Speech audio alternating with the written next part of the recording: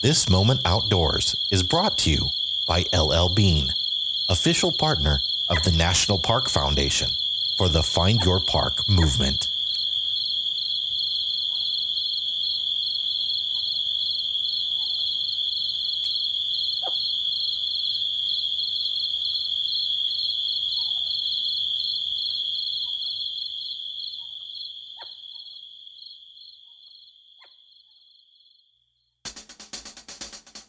This week, Cherie Viard and Chris Dunphy, together known as Technomadia, share their journey from living in a small trailer to the bus conversion, Class B, and boat that they travel in today.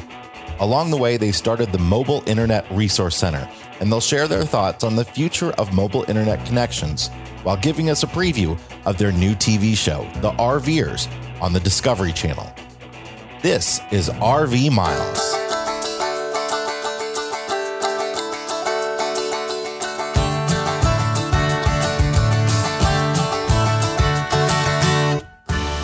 Welcome to episode 121 of RV Miles.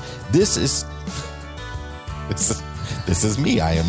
This is the way. I'm Jason. And I'm Abby. And we are two full-time travelers who, along with our boys, Jack, Ethan, and Henry, crisscross North America on one epic road trip. Each week, we'll talk all things RV and outdoors, from travel destinations to gear, industry news, our national parks, and a whole lot more. This is our first post-Thanksgiving episode. Happy Thanksgiving, everybody. Happy Thanksgiving. We are very tired and our brains hurt. This is probably the fourth time we've recorded this introduction. We are very happy. We were very blessed to have a great time with family, and we're happy to be here today talking to you, our friends, and we're so thankful that you're here with us. We're thankful that you have been there helping us through our difficult journey over the last couple months, or at least just listening to it. Or if you're new, hey, don't go back. No, don't worry about it. don't worry about it. No biggie. And if you are new, welcome to the show. Normally, we're a little bit more animated. We have had a lot of turkey. We've had a lot of mashed potatoes. And the best of all, we've had a lot of sweet potato casserole. I think some people know it as yams casserole. Some people know it with cranberries, and some people know it without. I am of the cranberry set. I had 3 pieces of pie last night, so that's what I'm. I didn't get any pie last night. You didn't eat any of the pie I made? I didn't. I was drinking my dessert last night. Yes, you were. It was. Yes, you were. Let's just leave it at that. Just leave it at that. Jason did a good job last night on the pies. I just opted for a margarita instead. Or stop. Just look. I got up this morning and I did my thing, and we all got home last night, and everybody got to bed like they should. And I may or may not have slept in my clothes last night, and that's fine. Sometimes I just saved the laundry. It's all good. It's all good. It's all good. We had a lot to be thankful for, and it's been a very, very long time coming since we have just been able to kind of sit back, relax, chill with our family, laugh, have a good time, and not have to think about a lot of stuff. And so I enjoyed sitting back, relaxing, downing a few drinks, and enjoying the fam. There you go.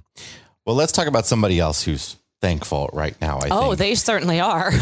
Bill and Kay Pott are the owners of the Mammoth Cave Jellystone Park in Cave City, Kentucky. Jellystone, of course, is a national chain of campgrounds they're mostly orientated towards families, but I think adults can have a good time at a Jellystone as well.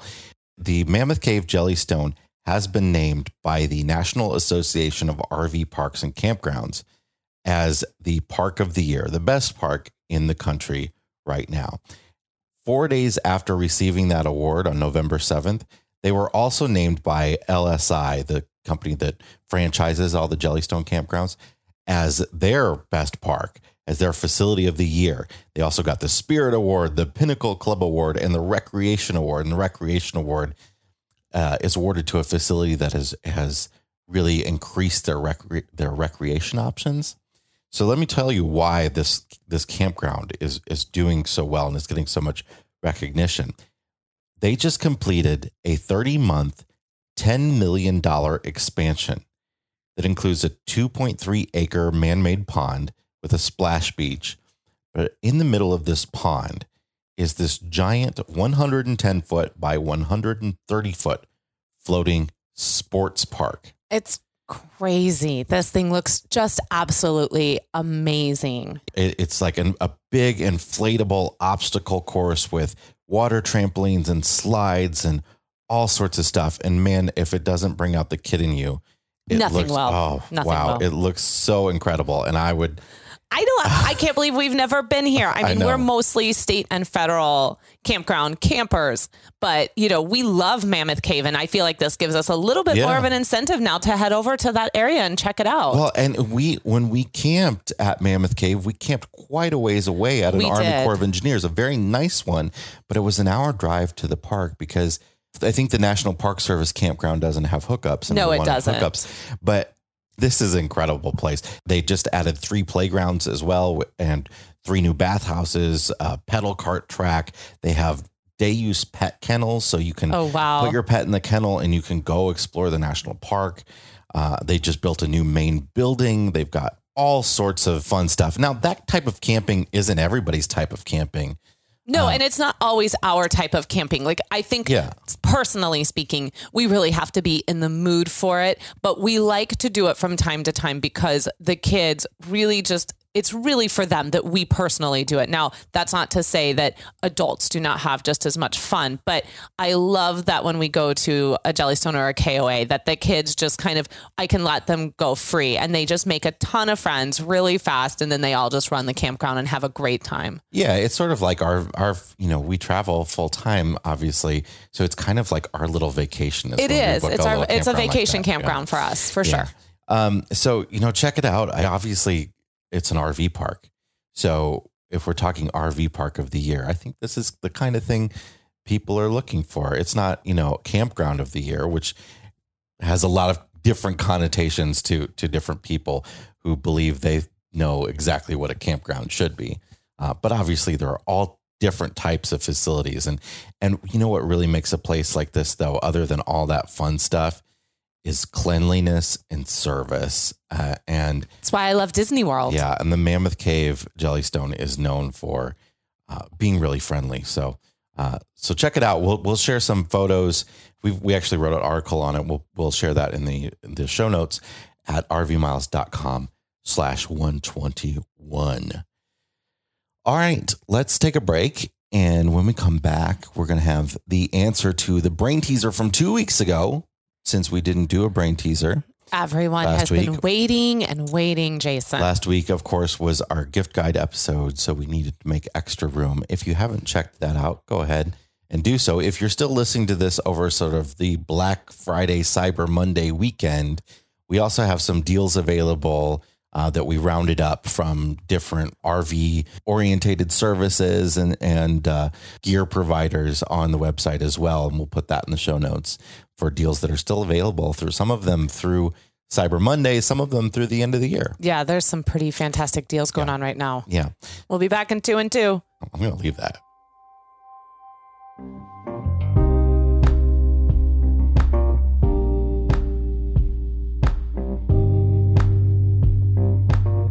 Speaking of great deals, Harvest Host is offering their best deal ever, and they are offering it all the way through the end of the year. Get 20% off a membership to Harvest Host. Again, that's the best deal they've ever offered. If you're not familiar with Harvest Host, they are a great organization that helps you find overnight boondocking services at wineries, farms, museums, and other really cool attractions across the country.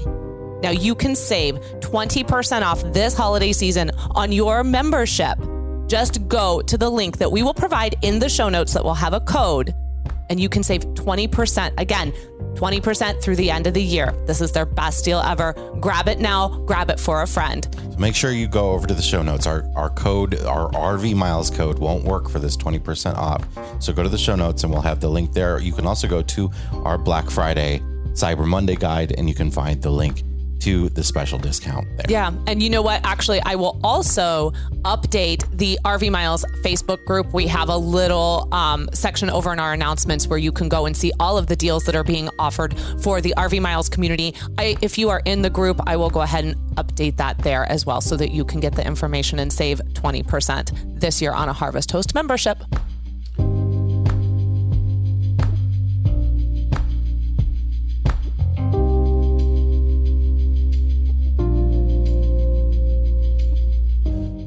It's time for the answer to the brain teaser from 2 weeks ago, because the brain teaser was off last week. The brain teaser went like this. How many times do the hour and minute hand cross each other in a 12-hour period? Obviously, we're talking on a rotary dial clock, not these newfangled digital things. Get off my lawn, Jason. 10 times is the answer if you start when the hands are already on top of each other. Otherwise, it's 11 times. But either answer would have been acceptable.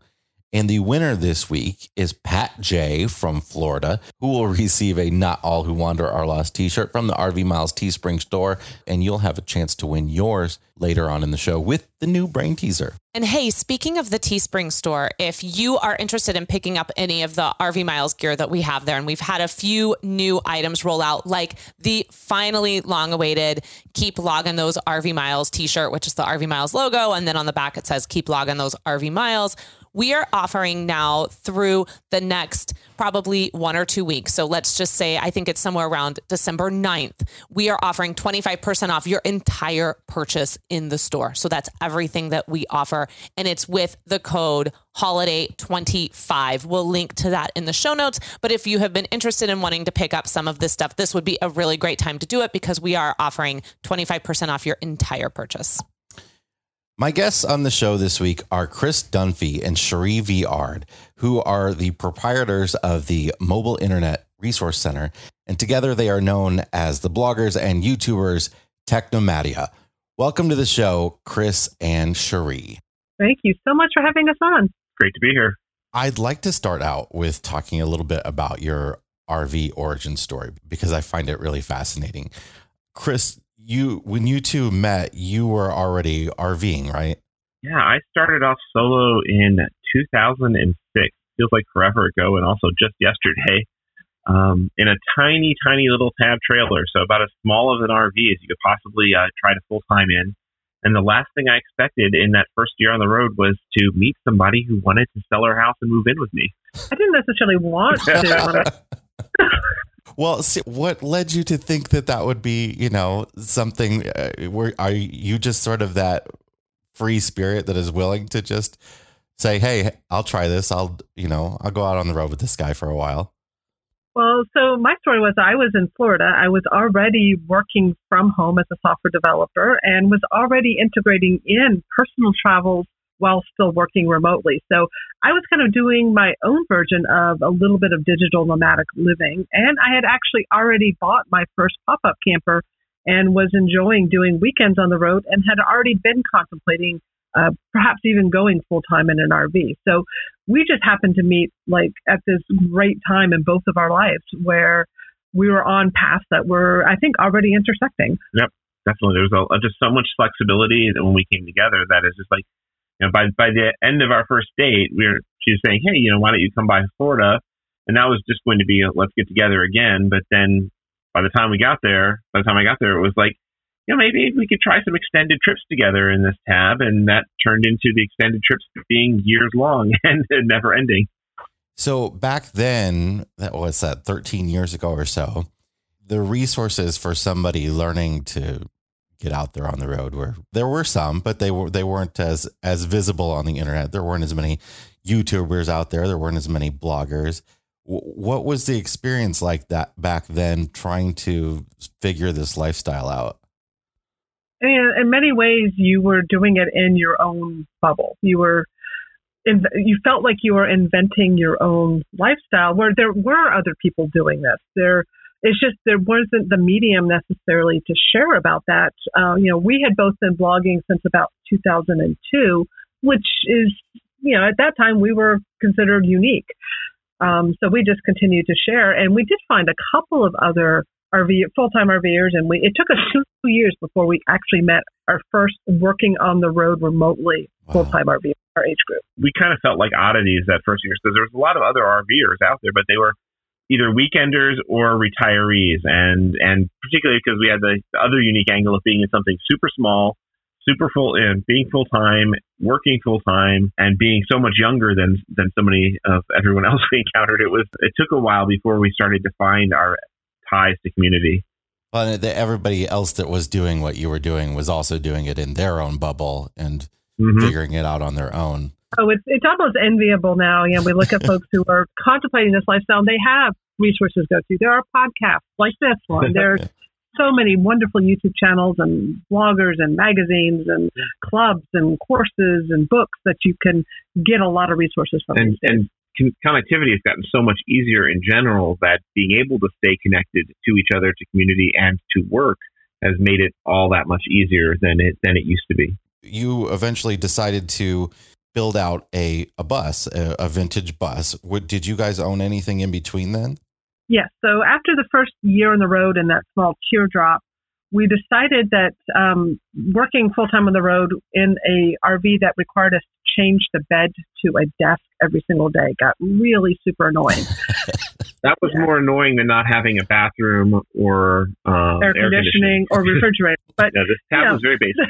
But the driving motivation to switch to something else was usable desk space and keeping a bed always available.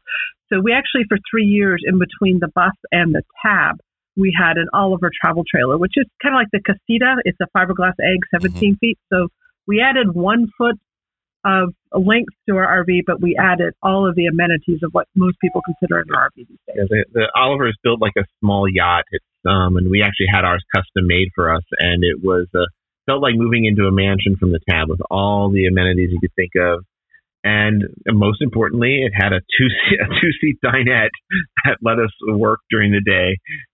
So how long was it before you decided to build out a bus, which seemed to me when you did it, it was sort of like, we're going to build the dream vehicle for getting us out here? Well, we had been kind of slowing down our pace of travel with the Oliver, and the smaller vehicles were really good for moving place to place rapidly, and they were very nimble, and we towed with a Jeep and then just a regular Toyota Tundra truck.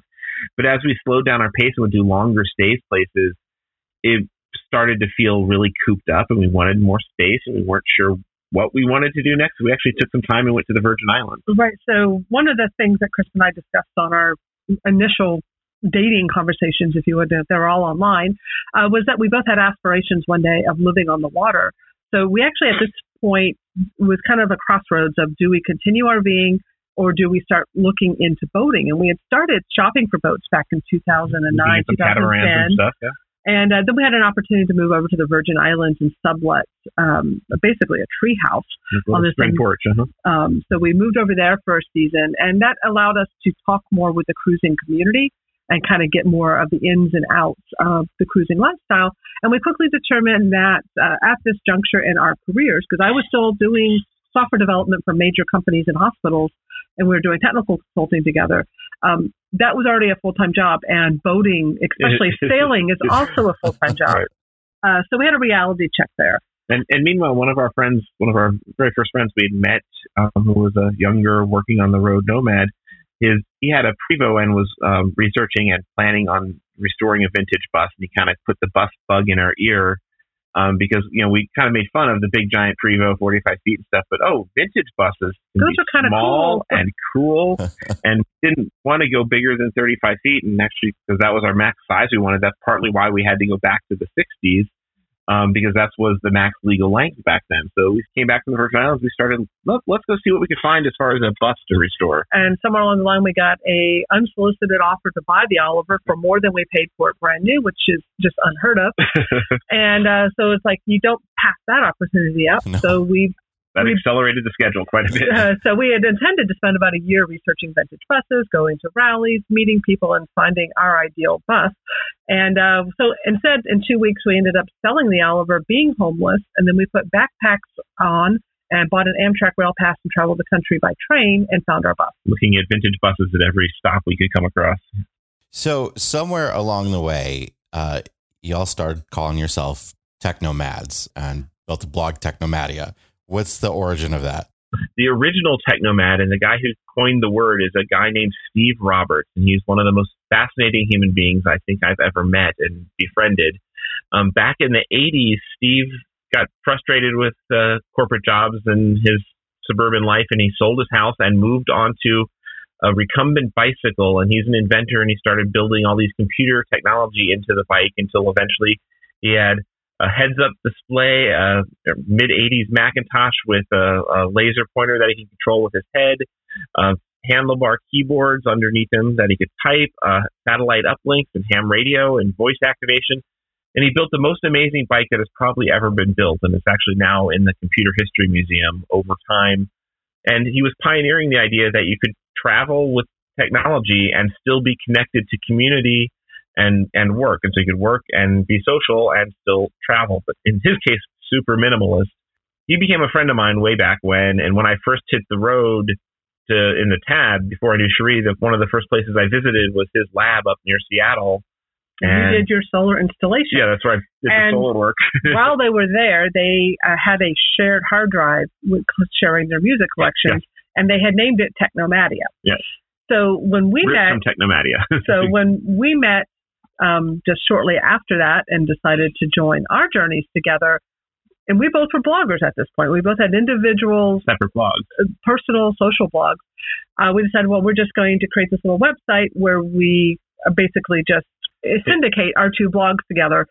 And we said, well, we need a name for it. And Chris just went out without consulting with me and registered the domain Technomadia based upon this music directory. So there's the story. No thought. Yeah, and it's like, this really fits. This is great. We like it. And ever since we've been confused as Technomedia, Technomadia, so whatever. Wasn't the best branding idea, but hey, it sticks, and now people know what a Technomad is. So you started putting yourselves out there. You built the blog, you built a YouTube channel, and I think the way it worked is people really were wanting to learn to know more about how you guys were able to be connected on the road. So you ended up building the Mobile Internet Resource Center. But before we get to that, I want to know what it was like to connect to the internet on the road back in 2006. So back then, there was this interesting concept that may be foreign now. When you had a smartphone, and there were smartphones back then, you had a limited voice plan. So you paid for have maybe 30 minutes of voice and maybe or 400 minutes of voice, but you had an unlimited data plan because at this time, there wasn't a lot to do online, and speeds weren't fast enough to do stuff. So we had one of these unlimited data plans, and I was already tethering off my smartphone to work remotely in my travels when I met Chris. Yeah, and I'd been doing actually tethering off of phones and mobile devices before I hit the road. I was at Palm and PalmSource, the early mobile tech pioneers. So I've been working over wireless since I think 1996. Yeah, is when I first started doing some wireless stuff. And so I was totally used to working over my phone or various other smart devices and stuff like that. But it was still a very foreign concept. And so we started writing articles about here's how we do it. Here's how we find the signal. Here's how we get connected. Here's a way to boost the signal. Here's an antenna. Here's this, here's that. And this plan now is popular. Oh, this is a great data plan. Oh, we're going to try satellite now. We just bought a satellite up. So we just share as part of our natural. That's what attracted us to each other. Is we're both people who like to share what we're learning with others. So we built up kind of a following of people kept asking more and more questions. And in particular, when they started asking questions that were like things that we hadn't, they're asking, basically pushing towards tech support or go review this. Like, well, I don't need to go look at something else. My connection's working great.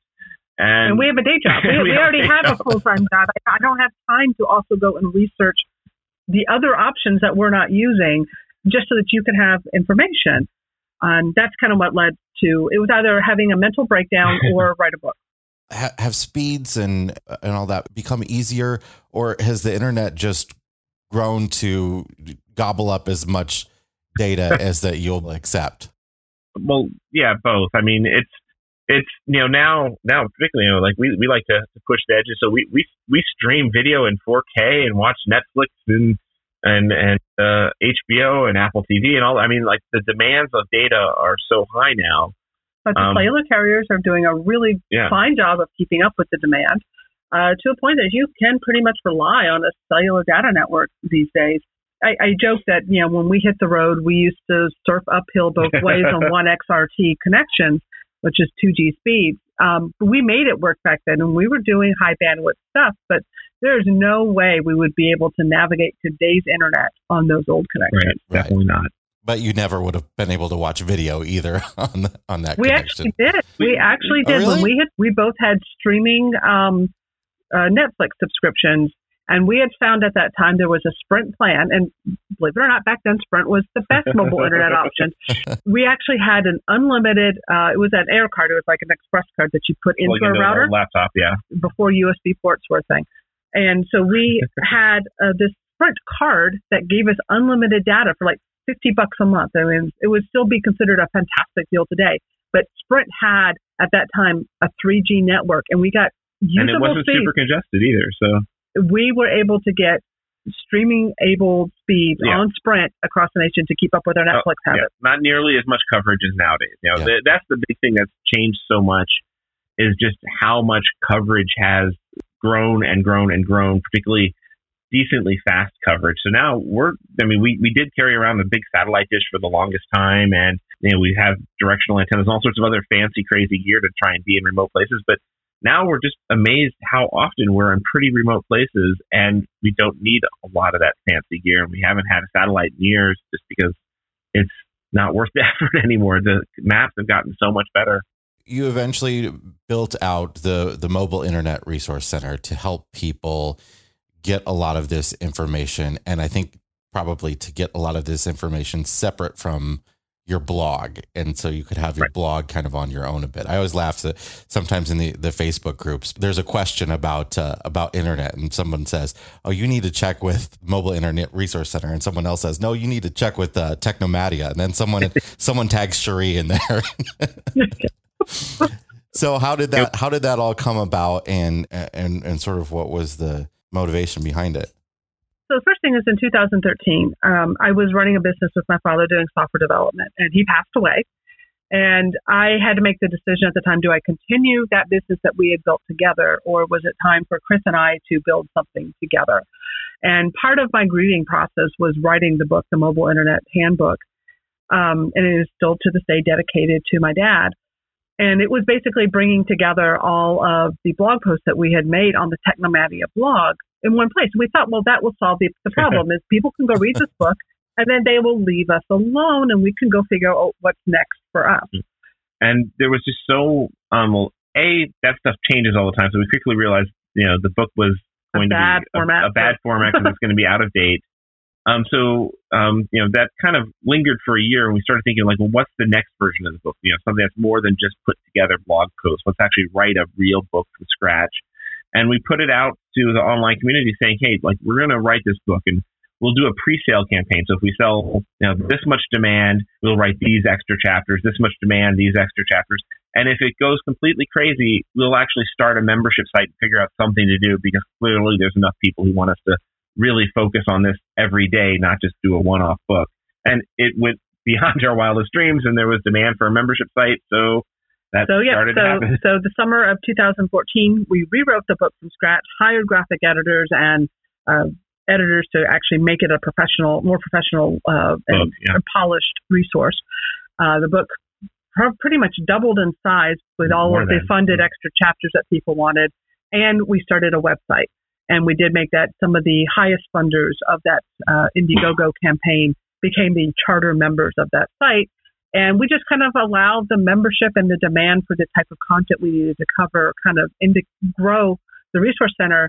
And an interesting thing happened in fall 2014 is some of the most popular options at that time for getting online, which if people who were around in that era might remember, the Verizon Millennicom plan imploded.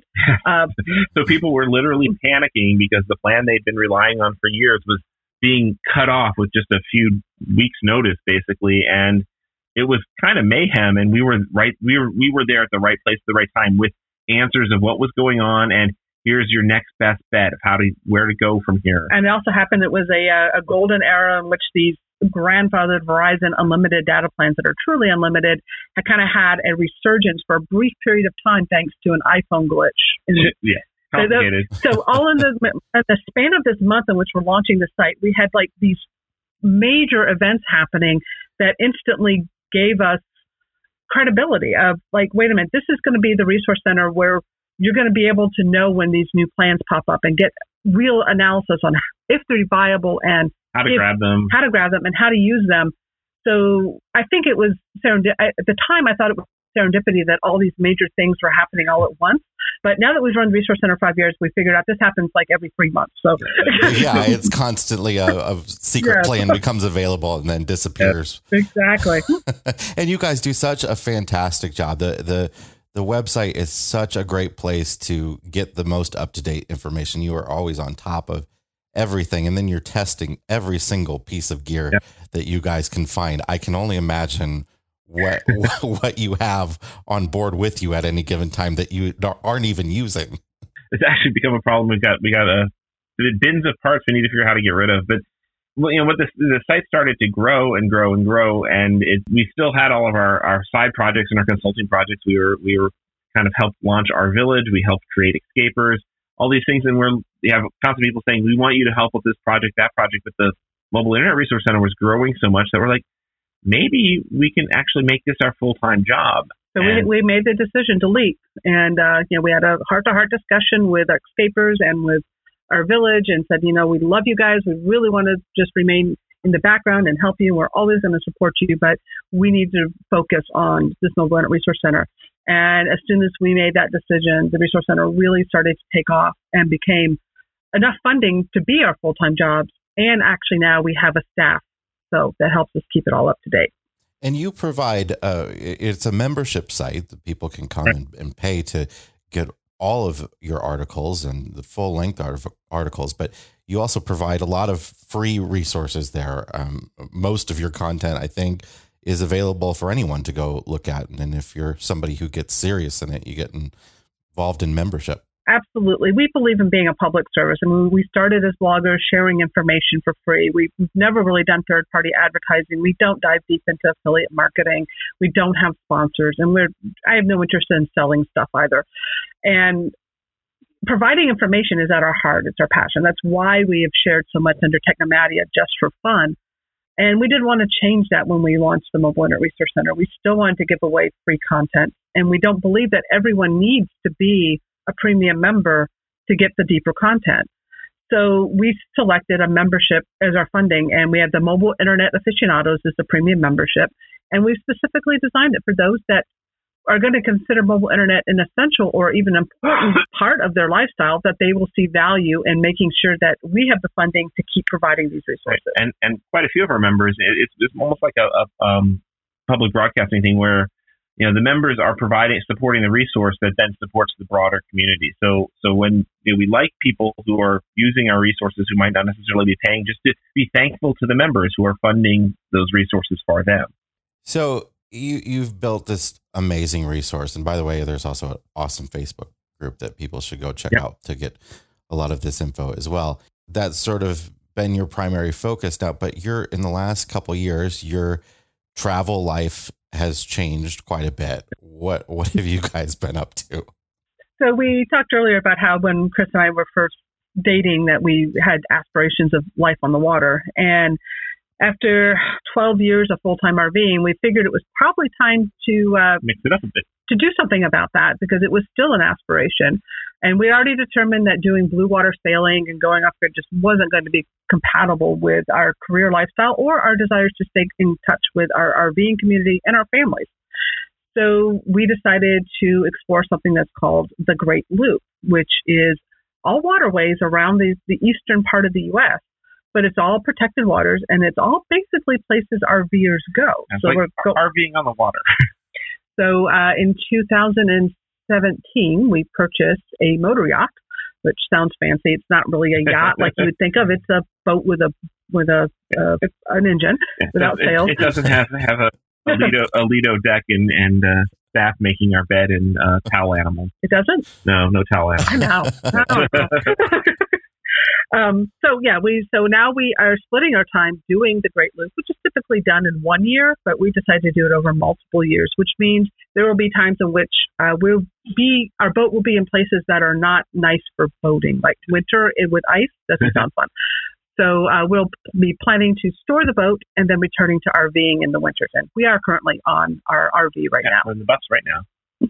Well, you don't get stuck in the grass is greener mentality either. You have the ability to say, okay, I'm bored with this now. I'm going to go back to what I was doing, and then be bored with that and come back to it if your mind works that way. Exactly. And we're also finding that marinas tend to be in really awesome downtowns because towns were built around ports. So we're finding that unlike RVing life, which it's rare to find an RV park that's in walking distance to the really cool stuff, marinas often are. So getting a monthly rate at a marina is both affordable and fun. So I'd like to ask you guys a little bit about, we've talked a lot about how throughout your story, the internet has evolved for people who live mobily. What you see coming in the future, because there's a lot of talk about different technologies and what they may do. And I think a lot of very different directions that technology seems to be going. Let's start though with the merger between Sprint and T-Mobile. So this has been a long time flirtatious dating relationship between Sprint and T-Mobile. And they are currently still just engaged, even though they've got the federal government behind them now and approving it both by the Department of Justice and the FCC. There's still about a dozen, maybe less, states that are still filing lawsuits to try and stop this merger. And you know what I guess kind of set the higher, bigger context for people is there are only 4 nationwide cell carriers in the United States. We've got the big giants, AT&T and Verizon, and they kind of have long history and legacy to them. And then T-Mobile and Sprint were the second tier, and they were both much smaller than the 2 giants. And if T-Mobile and Sprint come together successfully, then there will be 3 giants, 3 nationwide carriers that are all on roughly equal footing as far as capabilities. So it's a really interesting, massive change to the market. But you combine the resources of T-Mobile and Sprint with their spectrum holdings, which is their ability to expand their network, especially as we move into a 5G world. It does give the new T-Mobile, because T-Mobile, if this goes through, T-Mobile, the branding will still be T-Mobile. I thought it was going to be Newt Mobile. I go for Newt Mobile. Newt Mobile, yeah. They actually registered the domain New T-Mobile, and it's Newt Mobile. Yes. So I've taken to call the new company Newt. So but yes, the new T-Mobile with the Sprint spectrum holdings actually holds a lot of potential to be a very strong competitor in a 5G world. Well, I think a lot of people are excited by this because of the fact that I think on paper, T-Mobile and Sprint seem to have some of the best plans. Do you think that will continue once they've merged? In some ways, they have really good plans. And then actually in other ways, T-Mobile has some of the worst hotspot data plans out there. So hopefully once they have the combined resources, competition will be interesting and increased. But of course, some people are afraid that once there's only 3 competitors, maybe competition will decrease. So there are some legitimate fears of exactly where this is going to go when everything comes down. We're just sitting on the sidelines, eating our popcorn and, saying, okay, what are we reporting on next? Yeah. In the middle of this, as you alluded to a minute ago, Sheree, that 5G changeover is on its way. 5G has rolled out in different communities around the country. How is 5G going to affect people that access the internet mobily? Basically, every decade there's a major technological shift in cellular, and so we are hitting that point of 5G is coming on, and it paves the way for another 10 years of things getting faster and better and more coverage and lower latencies and opening up whole new possible areas of applications and such. And we are just now on the cusp. Anything that you see that is 5G that you can buy in 2019, you probably do not want. Just think of it as public beta, cool stuff for people who want bragging rights. But Verizon and AT&T both have, and actually even T-Mobile too, have small areas of urban areas where if you have one of these special rare phones, you can. Some people have actually. I think the fastest speed test I've seen was a Verizon speed test of over 2 gigabits per second. standing underneath a 5G tower in a city, which is insane speeds. But there's a lot of confusion about what exactly 5G is. And a lot of the media is focused on the short-range millimeter wave technology. That gives you that super speed. So they're transmitting at super high frequencies, but those wireless signals only reach a very short range. That's obviously not going to help us mobile travelers all that much because most of us don't camp on city streets that often. We're out. We want to be out in the beautiful places with the wide open scenery, and for cellular to work in those sorts of environments, you have to be using lower frequencies, and lower frequencies cannot carry as much spectrum nor speed as the millimeter wave. So 5G is still coming to the lower frequencies, and actually, this is one place where T-Mobile is jumping ahead. Is they're turning on their 5G network nationwide, and they're going to be able to claim some. And hey, Verizon and AT&T only cover a few city blocks. T-Mobile's got 5G over the huge chunk of the country, but there's this low frequency, long range 5G that will still be better than 4G, but not by much in those areas. So it won't be this gigantic gigabit speeds jump. It will just be 5G over long range. And the phones that T-Mobile's rolling out that will support the long range won't support the super fast stuff. So it's basically wait until next year, and then all the carriers are going to be doing both long range, mid range, and short range, fast and slow 5G that will all kind of come together. And this is 5G lets them come together in ways that 4G never really did.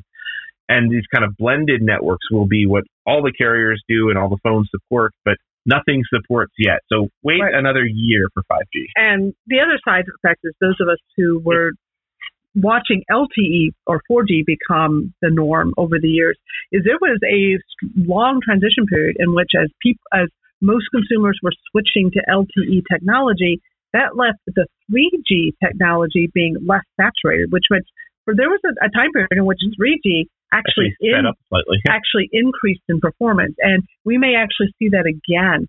So there might be a period of time in which being on LTE still, while 5G is kind of the new shiny, is actually still advantageous for a lot of us. The next year is going to be very interesting because basically by this time next year, towards the end of 2020, is when 5G will start to make sense more mainstream, and things will be interesting. The overall technology around mobile is going to start really ramping up a lot, and by 2023 or so, 5G will be everywhere. Meanwhile, 3G networks are being phased out, right? Yes, absolutely. Is that going to affect people in any way?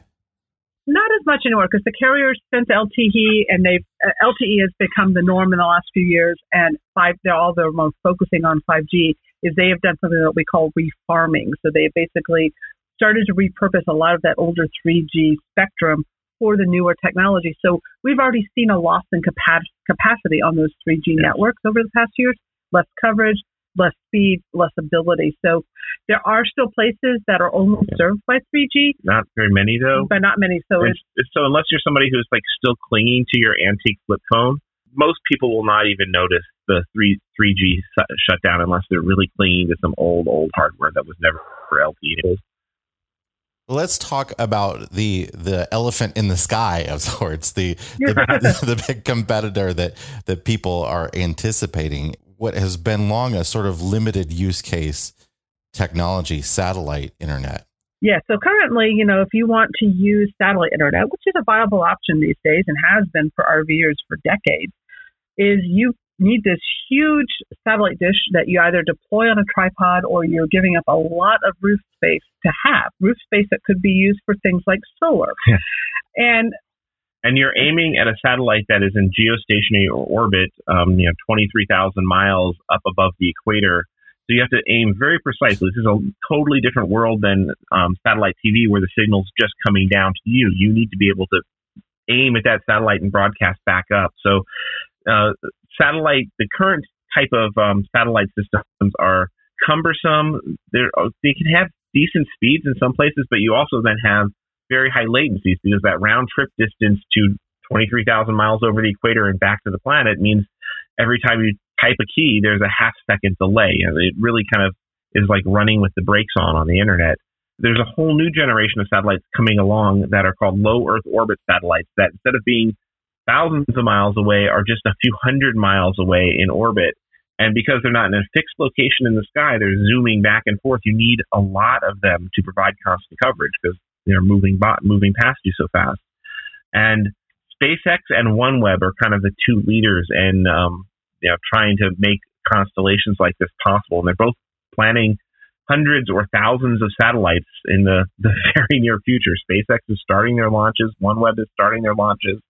And by, again, this time next year, we should start to see interesting services rolling out that take advantage of these faster, low-orbit satellites that might be very interesting. And because they're low orbit, you're not going to have those ridiculously high ping times.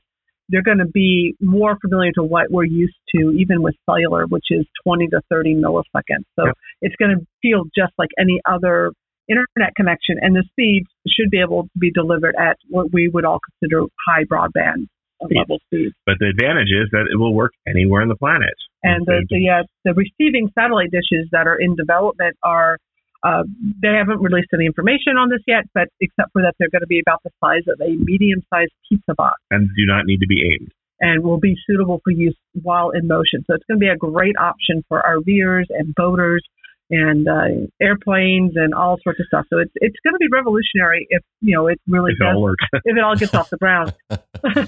How long do you think we're looking at before we see that reality on a mass consumer level? Well, so SpaceX has been saying that they want to be able to start rolling out consumer service to the northern half of North America in 2020.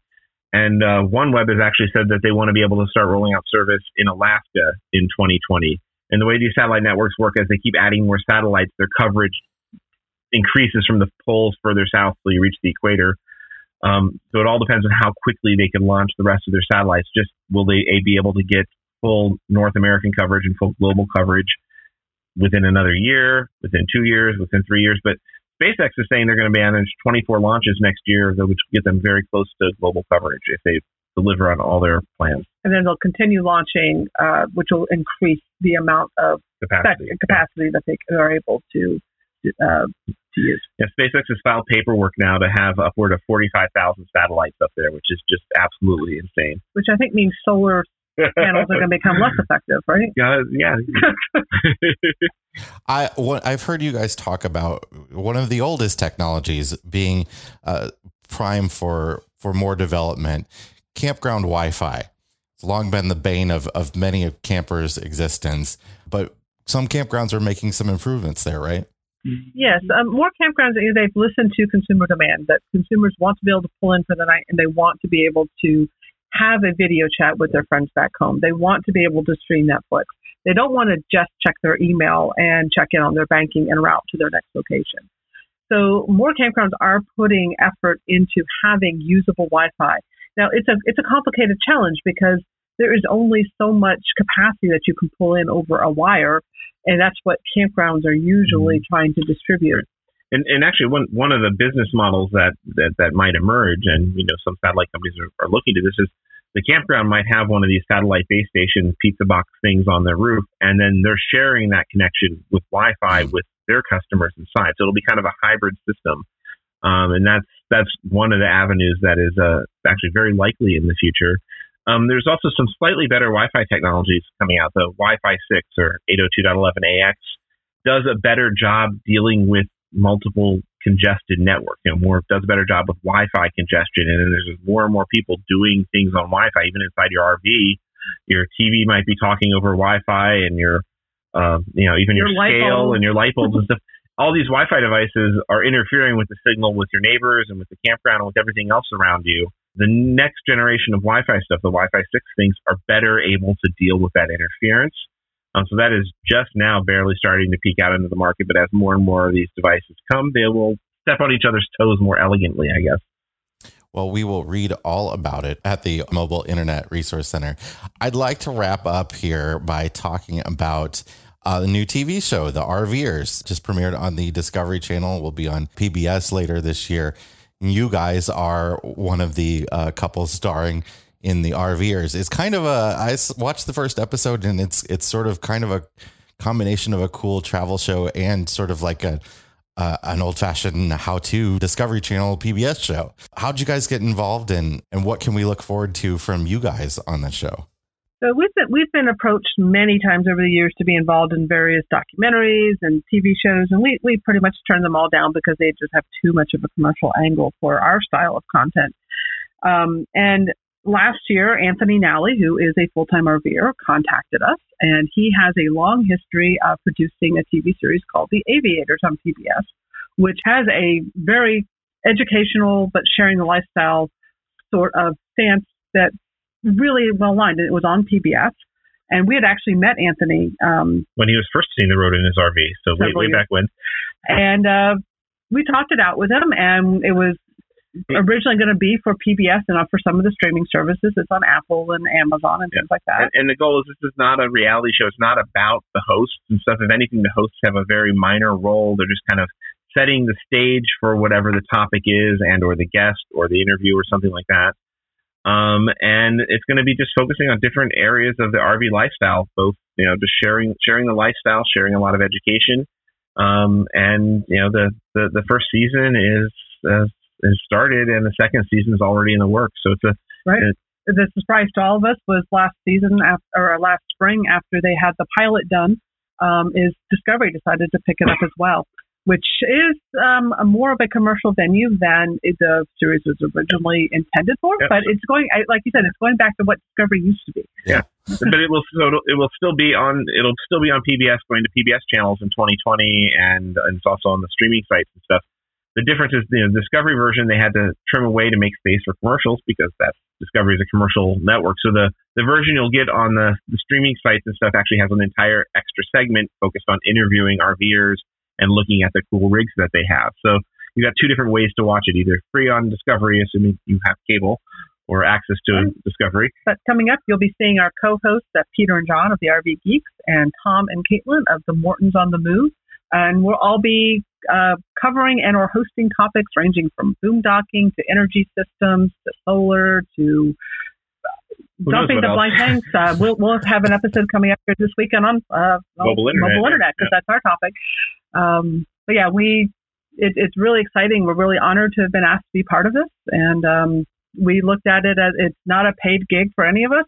It's for us. It's just another way to share.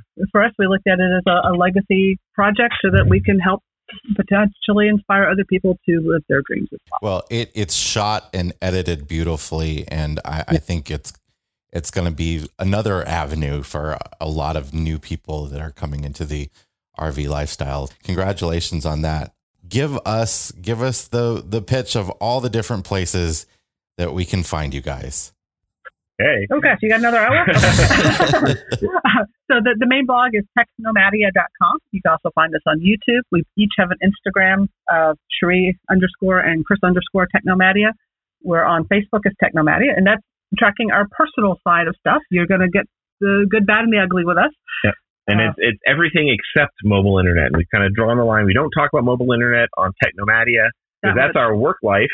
And so the Mobile Internet Resource Center, which is at mobileinternetinfo.com or still sometimes rvmobileinternet.com, is where we have the news and reviews and products and then forums for our members and all those other resources. We have in-depth guides and classrooms as well. We also host the Internet for RVers and Cruisers Facebook group, which is a free group. We consider our library desk. So I actually pay staff to monitor that group and help direct people to where they can find answers to their questions. And we also distribute our news stories there so people can keep up to date. We have a YouTube channel for the Mobile Internet Resource Center called the Mobile Internet Resource Center, where we also put out video editions of our news stories and also quick tip-free guides as well. Well, Chris Dunphy and Cherie Viard, thank you so much for being on the show. This was super enlightening and informative, and I'm glad to finally have gotten to meet you guys. Total pleasure. Thanks so much for having us on.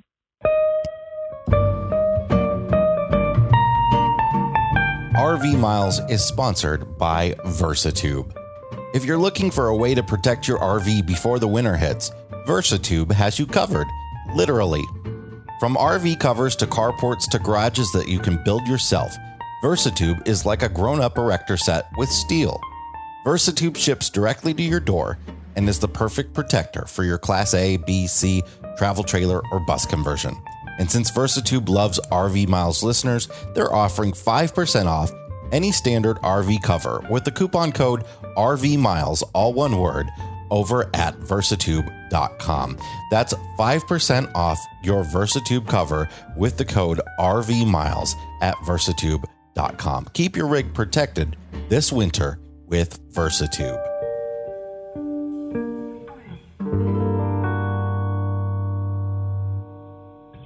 We want to thank Chris Dunphy and Cherie Viard again for joining us on the show. What a fantastic interview that was, and I'm so glad to have them on the show finally.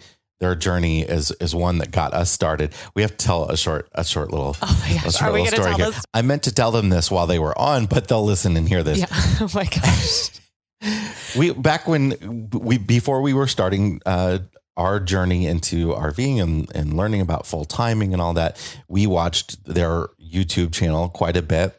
We would put the kids to bed at night, and then we would sit in our apartment and we would just float through YouTube watching videos That's about all we full-time did. RVers. We watched all kinds of art. So I think that's what a lot of people do. I think so. And this was really even before there was sort of like this explosion of like RV podcasts too. Yeah. Like it was still, that whole world was still really new. So we didn't really have that resource, and we would just sit and just absorb, like just sponges, all the information we could get our hands on. And so we ran across these guys a lot.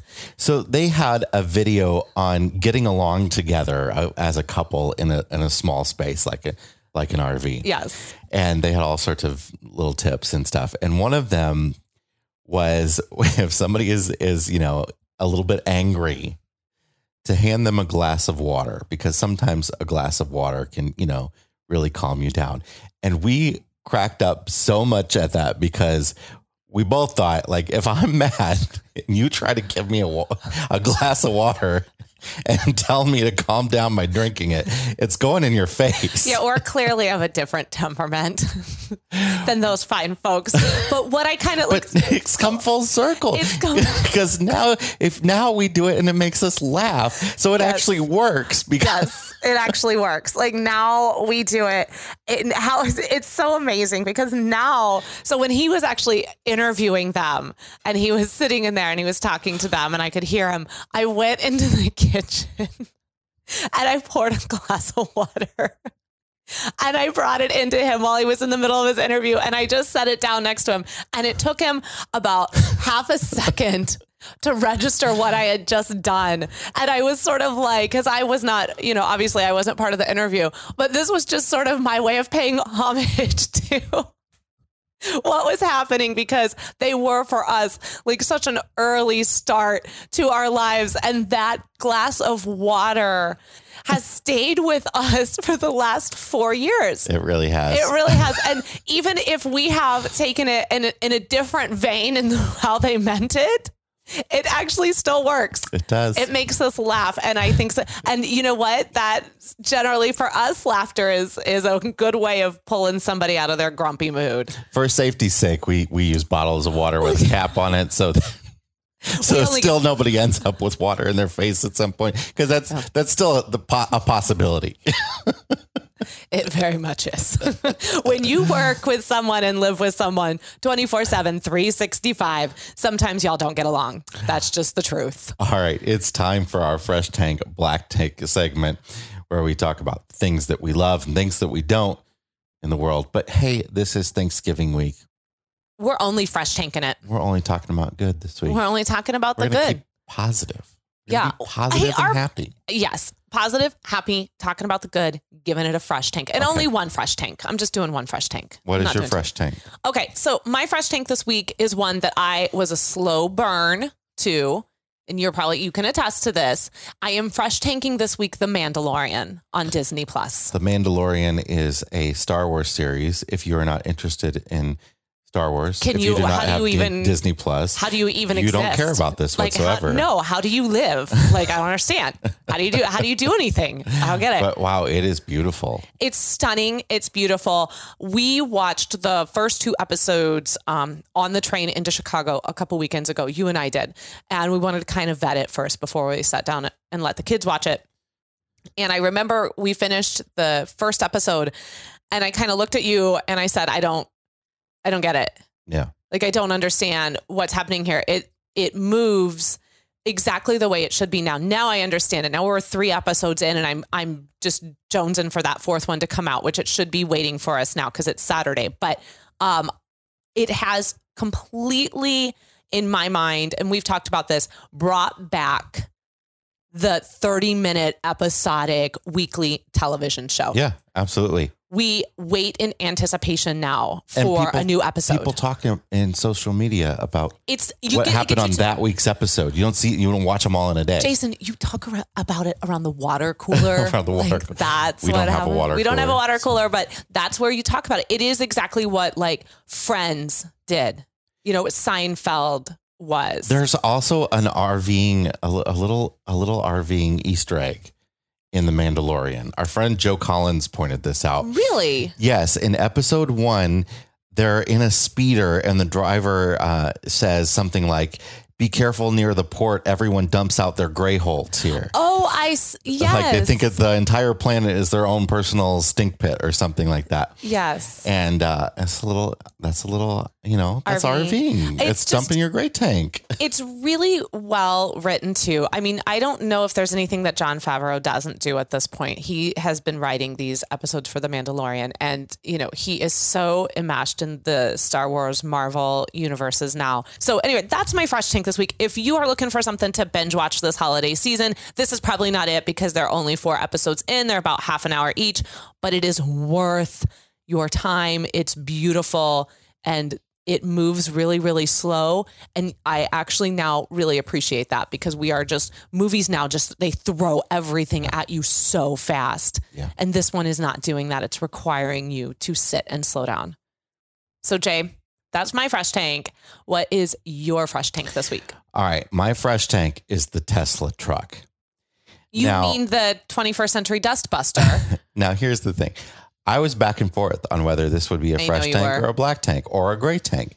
But I think it lands squarely in fresh tank territory. Well, you know what? I think I would agree with you too after talking to your brother. Yeah. My brother has pre-ordered one, which isn't a big deal. It's $100 and your name goes on a list and it's fully refundable. But he's done that. He's pre-ordered and he pre-ordered it with the camping package too. Yeah. And so they're going to have a camping package that has like these drawers that slide out in the back that will have a stove and stuff. And then there's like a modern version of a truck topper. It'll have a generator built into it. Now, I think the thing is ugly as heck. I'm not a fan of the look. Some people are a fan of the look. I'm not. It's like if a DeLorean and a Chevy Lumina van had a baby. It really is. It's like a steel dust buster. But I can really appreciate the technology in this thing. I can appreciate the cost. It is and the cost is really favorable compared to other trucks. It is right in line with regular full-size trucks. And I think the response to it, like in regards to the pre-ordering and how hot people are for this, is a very good indication of what people are going to want out of their trucks going forward. And it's going to make some of these other truck manufacturers sort of sit up and take notice. Electric vehicles have a long way to go. There's a lot about battery manufacturing that is terrible for the environment. Using electricity isn't always necessarily better for the environment than fuel because sometimes we're making our electricity out of coal, but often in places it is. But in the end, we are all going to be driving electric vehicles at some point, right? In the future. Absolutely. And as renewable energy gets better and better, that is only going to improve the world through, getting all this smog off the road. And this kind of innovation is what it's going to take. Now, obviously it's not been tested. Yeah. We don't know what this Tesla truck is going to do. And we told your brother, we were like, well, we look forward to in 2022 when you do finally get this truck. Well, that's what I say. He said you'll have to come on the show and talk about He says, yeah, I got the camper package. I'm like, well, they have to design the camper package first. I mean, they did a rendering of it. He said it'd be great. Yeah. Which it probably will be. It probably will. But he can get his $100 back. But here's the thing. And what a cheap and affordable down payment. Yeah. Like, I'm surprised it's so accessible to as many people as who want to put that down, you know? Now, the issue is, are they going to be able to compete with Ford, Chevy, and Ram and Rivian, who is an outdoor truck manufacturer who's might even beat them to manufacturing and has already been taking orders. And their trucks look a little bit more like a truck. I mean, we won't know until we see one of these on the road. But Ford, Chevy, Ram are all going to have their versions out about the same time this Tesla actually does become available to purchase. So the question is, are truck owners that are looking for an electric option going to want to buy something that looks like a Ford F-150 but has an electric motor in it? Or are they going to want something that looks wild like the Tesla truck? I think the Tesla truck right now is speaking to a particular demographic, a particular type of traveler, a particular type of individual. And I think that those people, and we see this, I don't know how many hundreds of thousands of pre-orders have already been made for this truck.